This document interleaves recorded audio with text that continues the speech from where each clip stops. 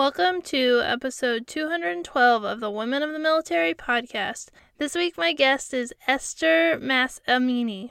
She served in the Air Force from 1979 to 1984 and was one of few women working in tech. At the time, the government was the leading edge of the changes in technology, and she had the opportunity to see how things changed and have an impact on what these changes were. Once she left the military, she continued her career in tech and spent most of her career at Honeywell. She got involved in opera through a veteran organization that highlights the stories of service members. I'm really excited to share her interview this week. It has a lot of interesting factoids and history, along with an interesting twist when we switch gears and talk about how she got involved in the opera and how it's working to share the stories of veterans today. So let's get started with this week's interview. Welcome to the show, Esther. I'm so excited to have you here. Hi, I'm really glad to be here today. Very excited. So let's get started with, why did you decide to join the military?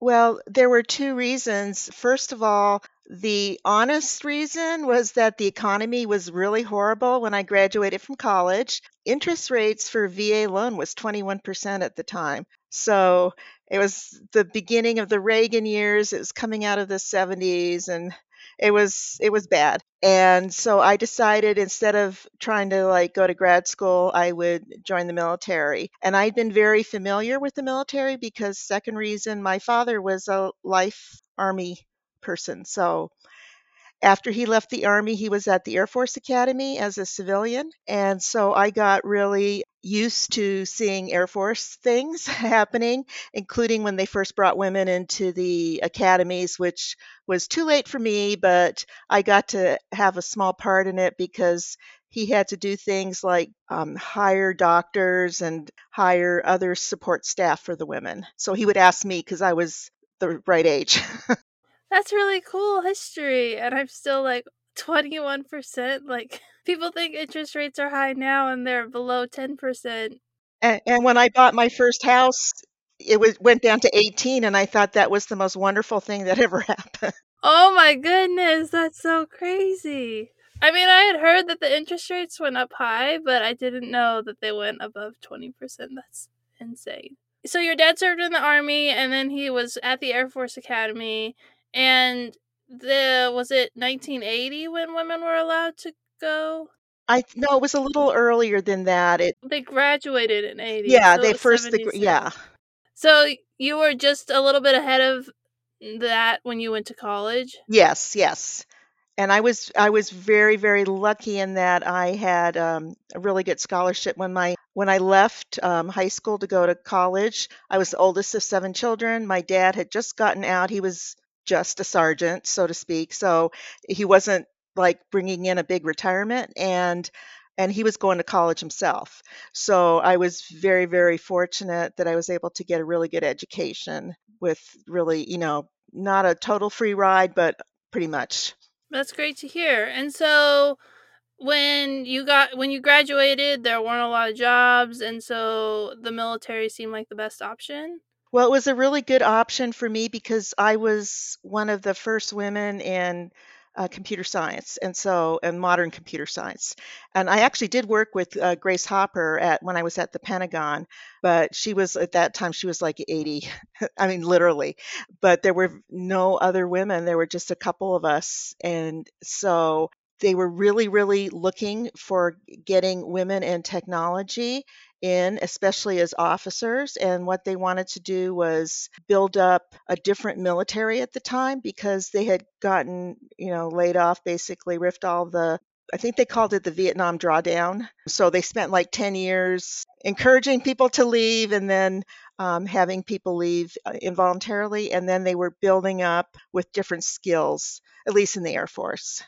So they wanted to be more technical.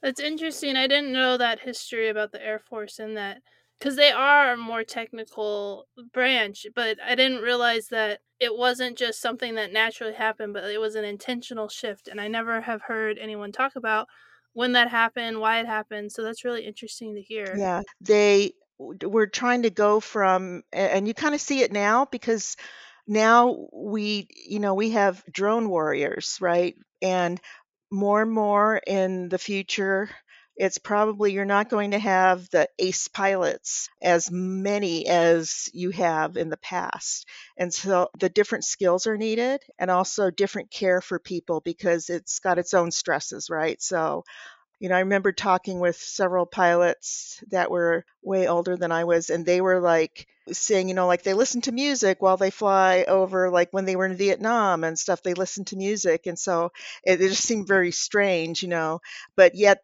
there's that same level of detachment there as there is if you're sitting in Nevada, for example, doing a mission. Yeah, that's so fascinating, especially to think about how the military is shifting again with the Space Force breaking out of the Air Force, and then even with the technical side of drones and having pilots not in the air but on the ground. And actually, the whole thing about the Space Force is really interesting too, because I had at one point was like, of course, like every kid thinking I'd be an astronaut.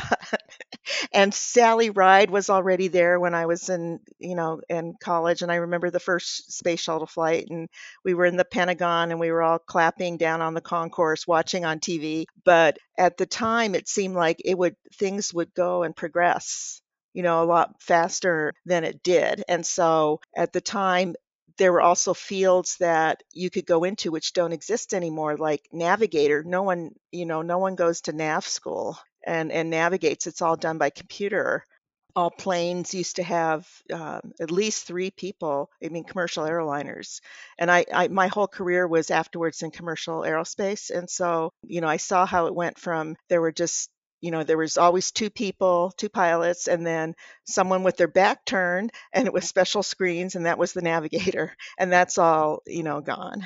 Yeah, it's still in the military because they need someone who can do those calculations because some technology fails. So I've talked to a few navigators. It has changed a lot. So let's get back to you. Got on an interesting sidetrack, but let's get back to you.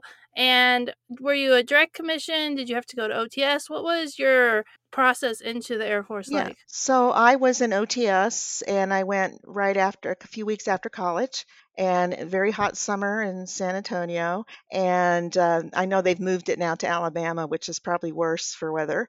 And we have a Facebook group of people who were in San Antonio, like people from the 60s all the way up to whenever they shut down the program there. And so it's a lot of fun reminiscing and seeing people's different experiences. But yeah, I was in OTS.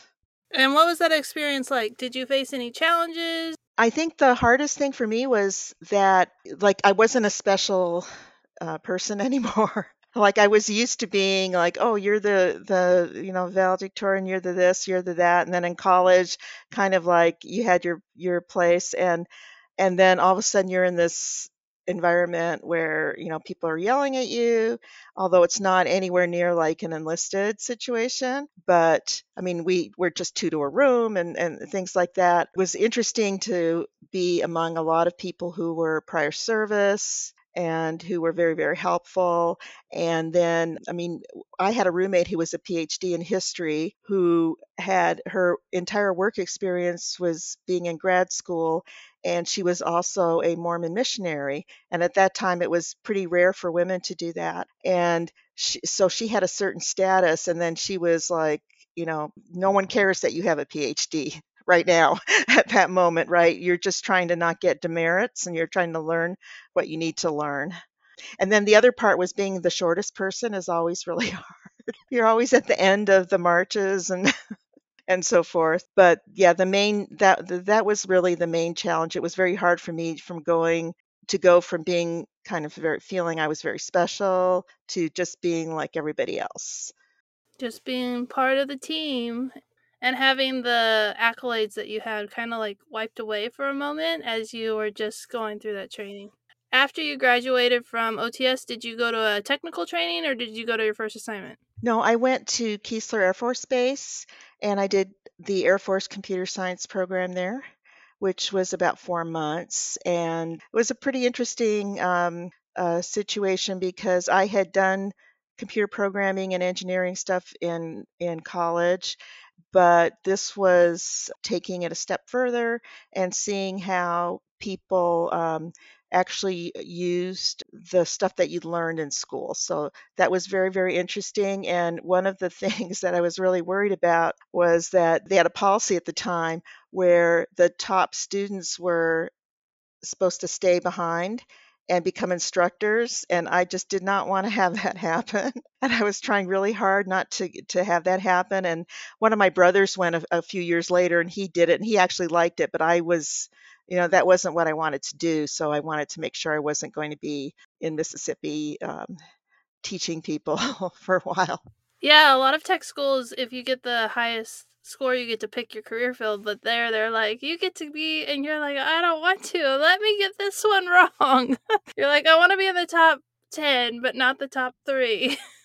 That's kind of interesting that they had that policy and that they let it be known in the beginning, because at least you knew, and it wasn't like you worked really hard, you were number 1, and then you got an assignment doing something you weren't really that interested in. So you didn't get the top 1 so that you didn't have to stay there. So where did you go after that? I went to the Pentagon, and I had a couple choices, and I knew that Omaha, Nebraska was no place that I'd want to be. I wanted to be somewhere where there was like really exciting work, but also good social environment and so forth.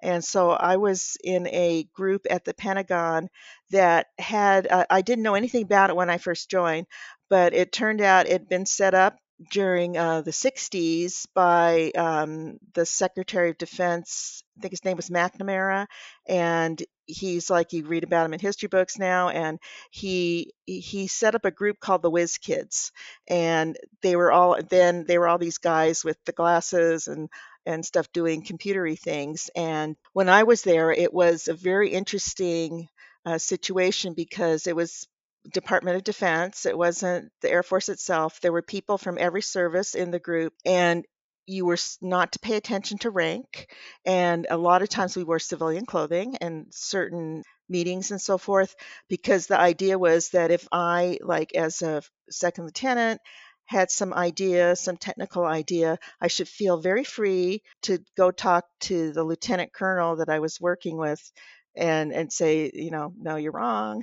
This is a better idea. And so to not be intimidated, they had kind of a very different environment. The other thing that was really interesting about that was, even though I was in the Pentagon, I was in a vault. So you would come in, and we would take turns to be the responsible person, and you'd have to come in the morning, and all the computers had to have special codes put in that were transmitted overnight. And then at the end of the day, at the time, the codes often came either over the secure phone, or if they came via paper, you had to burn the paper and it had to be witnessed. And we had like these giant asbestos gloves and stuff. And it was really weird setting a fire in a enclosed space like that. That they were very, very concerned about spies, which apparently there were. So I'm not trying to minimize that, but they would be like in the parking lot and so forth. And so there was ways to shield the area so that like radio waves and so forth couldn't get in. So that was kind of a very, very interesting environment. And then the other thing that people kept on telling me, but I didn't believe till later, was we had private offices with like lovely oak desks and stuff, and people would come by and go, you're never going to have an office like this again. Even if you leave the military, you probably won't ever. And they were right, pretty much. That's funny. So you had a really nice office, and I really liked that the technology was the most important part, and so they like tried to make it so that the rank didn't deter, because a lot of times in the military you can get stuck with someone who's leading and they don't listen to the private or the airman. That's a really interesting concept and really kind of innovative for like back in the 80s. Today, I mean, I wouldn't be surprised to hear something, but to hear that that was something going on, and you said it started in the 60s, and I bet they had that same principle throughout. So that's really cool that like technology was king. And Right. Two of the things I remember that we always did was we delivered the budget to the White House every evening. And so one of the things that our group was supposed to be doing was when they do the military budget, they rank everything, right? And so just like when they do promotion lists, there's like the people that are like on the cusp.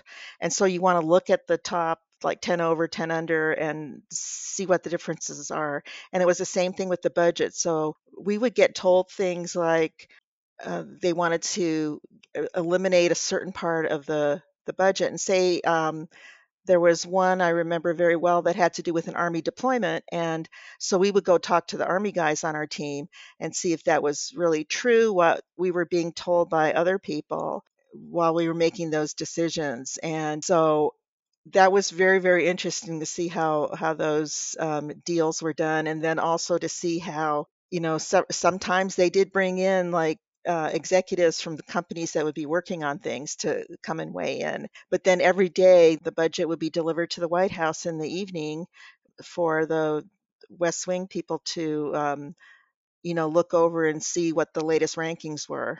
So, and that's all still going on, except now they just put it on a, safe cloud. Yeah.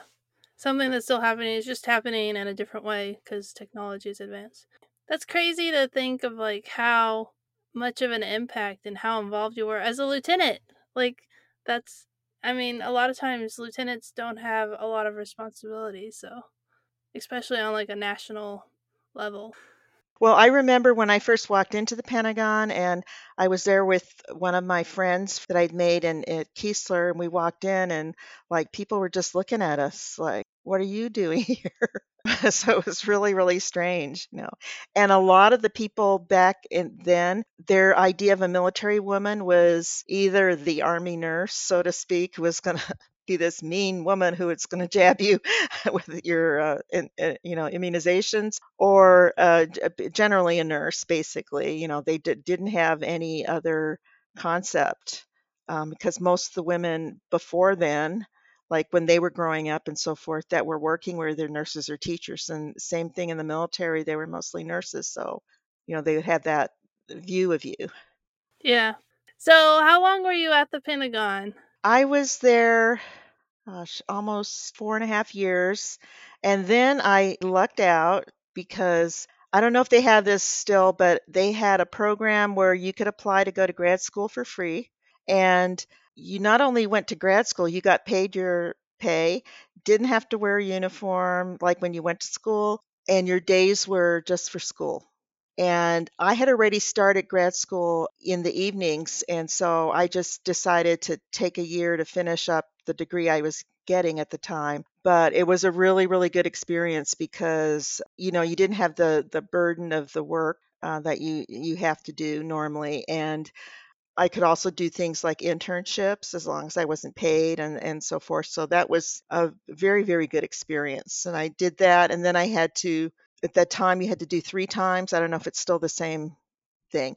So then I stayed in to finish up that obligation. And I was not at the Pentagon. I was at another unit that surprisingly did work for Social Security and for some other government agencies. It was I think it's now, the last time I checked, it's part of the General Services Administration, but at the time it was in the Air Force. And it was a very super technical job where you would get projects to manage and then also to do some of the technical things. And they were at various federal agencies. And so things like, I remember one of the things I worked on was printers for the Social Security Administration going to laser, because that was like, by 1986, 80, it was like a huge thing to go to laser. So, managing that whole transition, and then a couple of smaller projects that were more in the unit was called the Federal Computer Performance and Simulation Agency, and it was FEDSIM for short. And it's still called that. So that kind of tells you what it was. It would be like a super IT type of thing today in a commercial sense. So you would be, it was like a tiger teams of people that would go out and help a governmental unit get their technology up to date and fine tune it and so forth. So that was a lot of fun too. A lot of travel with that one. And Yeah.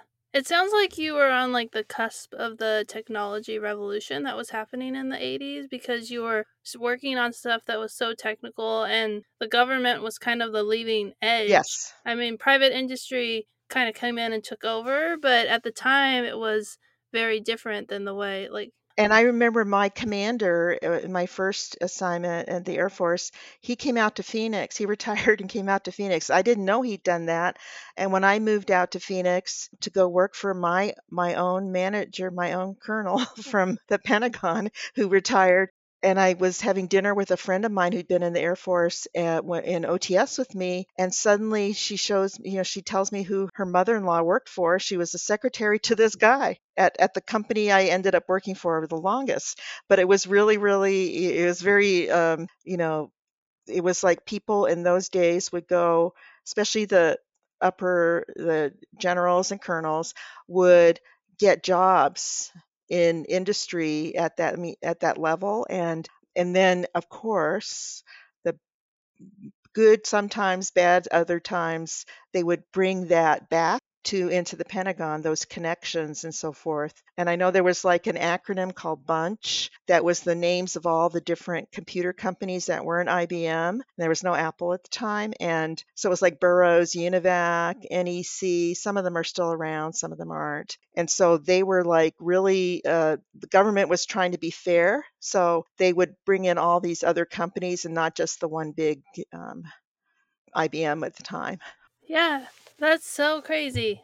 That, I mean, we could have a conversation just about like, I mean, I'm fascinated with like technology and how it changed and the history, so it just And sounds like I really said, cool. I got to meet and work with Admiral Grace Hopper, and so that was just. I mean, at the time, I was like, "Who is this person?" I didn't really know until I was working with her because she would come on for just like a year or so, and they would pull her out of retirement. But later, when I was in industry and I was doing a lot of work in women in computing, and we have a whole conference named after her now, and 30,000 women all over the world meet once a year at this conference dedicated to her. So it's really strange. Yeah, I haven't heard of her.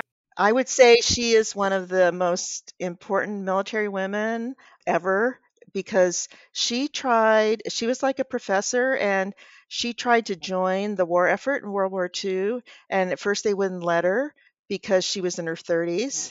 And then they finally, when they needed computers, they brought her in. She wrote the first compiler, and she also is responsible for the word bug, debug, literally a bug there. And she spent her whole life, she was in the Navy, and then she retired, and they kept on bringing her back well into her 80s. I mean, it was just amazing. They would bring her back in, and she'd be this little woman, and by the time I knew her, she had like little wispy white hair, and it was very frail, but she really knew what she was doing. And I have met so many Navy men who were on ship, like so every few years when I was working at Honeywell, and when we would go to the conference, they'd ask me maybe to say something or to write something. And so I would get responses like on LinkedIn about, oh my God, I was seaman number 3 on such and such a ship. She came on there, and she told me that I could do this, and so she was very inspirational. Yeah, I'm gonna definitely do more research. So I'm adding her to the list because she sounds like an amazing woman, and there's so many historical women who made history, and people don't know about their stories.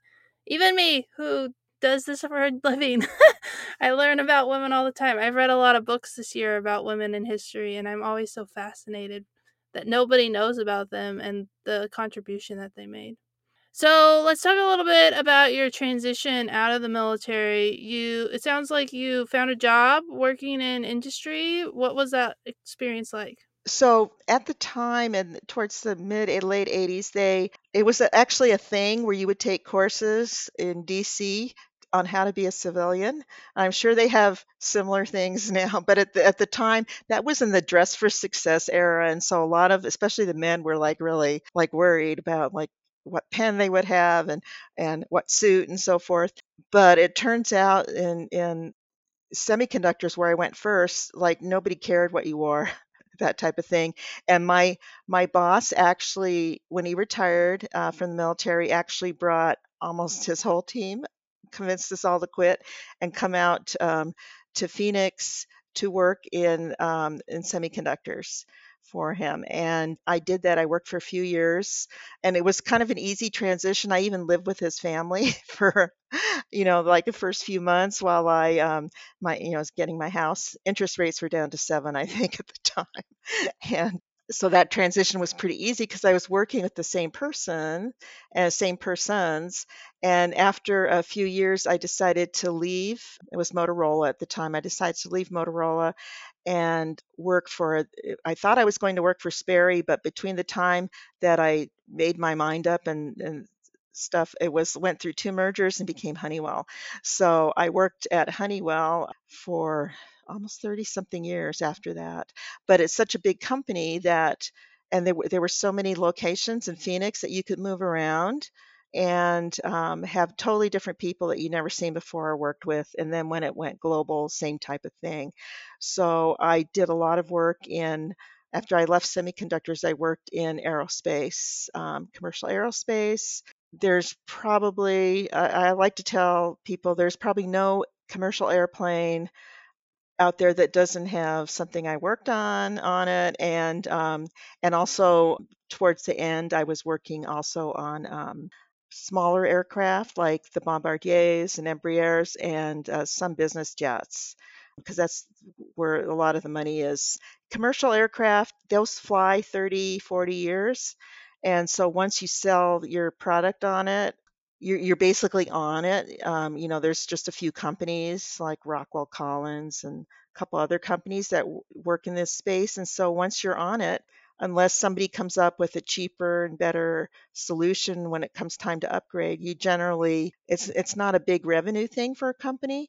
You just want to be on it. And so they like to look at places where they can make money, of course, and business jets are big for that. I did do some military stuff. I did some work on space shuttle and some satellite work. I wasn't really ever sure exactly what it was because it had like, the gray project for Hughes or something. So, they don't tell you things. It was like when I was in the military, we had worked on something and it turned out to be for involving Iran, but it was like we didn't know right when we worked on it that it was that. So that kind of stuff goes on too in the industrial world. Yeah. Sounds like you had an interesting transition because you left the military, but you worked with the same people. So it wasn't quite as a big of a culture shift. And you kind of like over the years got to adjust to being a civilian. So then when you went to Honeywell, it was like just another job and Right, it not, was another yeah. job, and I always looked up, like, people's backgrounds and so forth, so, like, I knew who'd been in the military, and I knew who, like, among the executives had, who had been where and stuff like that, and there wasn't really any women until after, first Gulf War. Then we started seeing executives come in who had been, like, captains and majors, and then they came in and started working. But for a long time, I didn't know anybody who, except my girlfriend that I've been in friends with, that I made friends with when I was in OTS, and she had moved out here, and she ended up getting married and becoming a full-time mom, and so she wasn't in the workforce anymore. And so there wasn't really anyone I knew for a long time that had been in the military that was female that was working around me. Yeah, so was that lonely being like one of the only women veterans today talk about how lonely it is. So what was that experience like? Because you were like alone. For a long time, I'd say until about the last 5 years, I was usually the only woman in any area I was in. And if I went into a meeting, like if we had an all hands meeting of my group, it would fill up like a giant, probably 800 people would be in the auditorium. And everybody was men mostly, except a few administrative assistants, and that was pretty much it. And so it was really, there was an advantage to that, but also a disadvantage. I kept on trying to get women's groups going. We finally did get a really good one going. We had enough people to have a women's group. And I remember we actually tried when I was in the Air Force to do that in DC. We tried to get a women's officers group started that would meet for lunch once, like once every few months and stuff. And we had a few meetings before I left. So yeah, it can be very, very lonely. Luckily, there's groups like I'm in the Society of Women Engineers, and then there's this other group that was actually started with Grace Hopper when all the women that were at a huge conference fit into the restroom. And they sat around. I was not at that conference because I was pregnant and my boss wouldn't let me travel. And so, but I heard about it and got the emails, and that's how the whole Grace Hopper conference actually started. Was from those women that were in the restroom going, "This is like crazy. What like." Why are we here? And this room was just like giant room full of men. And so we started a group first on email, and then around 2000 we started meeting in person every year, and now we have regional groups and so forth. And then of course the Society of Women Engineers is a huge professional organization, and now you can go to, like, I was just at a meeting, and like people were talking about their companies, and some people were retired and or were forced retired and had like environmental damage to their lungs and so forth because of where they worked, and were involved in litigation and so forth with the companies. And yeah, so there's just more opportunities now. And I don't know, do you know SWAN, the Service Women's Action Network? Yeah, so I've been talking with some of the women there doing legislative stuff because that's one of the things I'm really interested in. That's awesome. And I feel like we could go down a whole nother rabbit hole, but I also want to talk about the opera stuff that you're doing. Yeah. So this was a total surprise that hit me. I've always been interested in opera, and the college I went to had a big conservatory of music and so forth, but I didn't major in any of that because like who's going to get a job in that, right? And so apparently a lot of people. But a few years ago, about 4 years ago, an Army master, he's now a master sergeant, who was an opera singer, and he's in the Army band. He decided there'd be a great idea to have an opera about service. And so the Army plus Arizona Opera, Seattle Opera, two or three other operas, and Texas Christian University decided to fund this. And they hired a composer and a librettist, and they went and interviewed people at Walter Reed who had traumatic brain injuries. And basically, they decided to tell the story in terms of a woman soldier, and she's a generic soldier. They call her name is Soldier. And it's very obvious she's in the Middle East deployed, and she's talking to her child at the beginning of the opera, is about to turn 13, and she's like reminiscing and talking about what it was like when she was a baby and so forth, and how much she'd promised she'd be there for the birthday and wasn't. And she gets hit by an IED, and they show this kind of like on a projection. And then the rest of the opera is her in a coma, and she meets like four people in this coma that are representative, they're archetypes of people that you'd meet in the military. And at the end, she comes out of it and says happy birthday over FaceTime to her daughter. And what's interesting is that they chose to tell the story through a woman. And they also, what they do is when they have this opera, they hire veterans to be part of the cast. So that's how I got involved in that. And it was very fascinating. They gave us a trainer and everything. And so I had like a vocal coach, and we did performances in Phoenix and in Tucson. And it was really a really good experience. And I'm finding there's a couple other areas that people are using women veterans as the vessel to tell a story. One of my retirement jobs is an investor in an entertainment studio, and we have a movie coming out we're working on right now called Zoe's Best Friend, I believe is the working title. And it's about a woman veteran. It's really a story of PTSD, but it's about a woman veteran who is not haunted, but she's having conversations with her buddy who died. And that's the best friend. She's talking with her, and it isn't until she meets with her father or her grandfather, who was a Vietnam veteran, and then they have some healing. And so this is it's written by an Iraq veteran and a guy who was in the military for 10 years. So yeah, I think it's gonna be a really good movie, and it really has a lot of.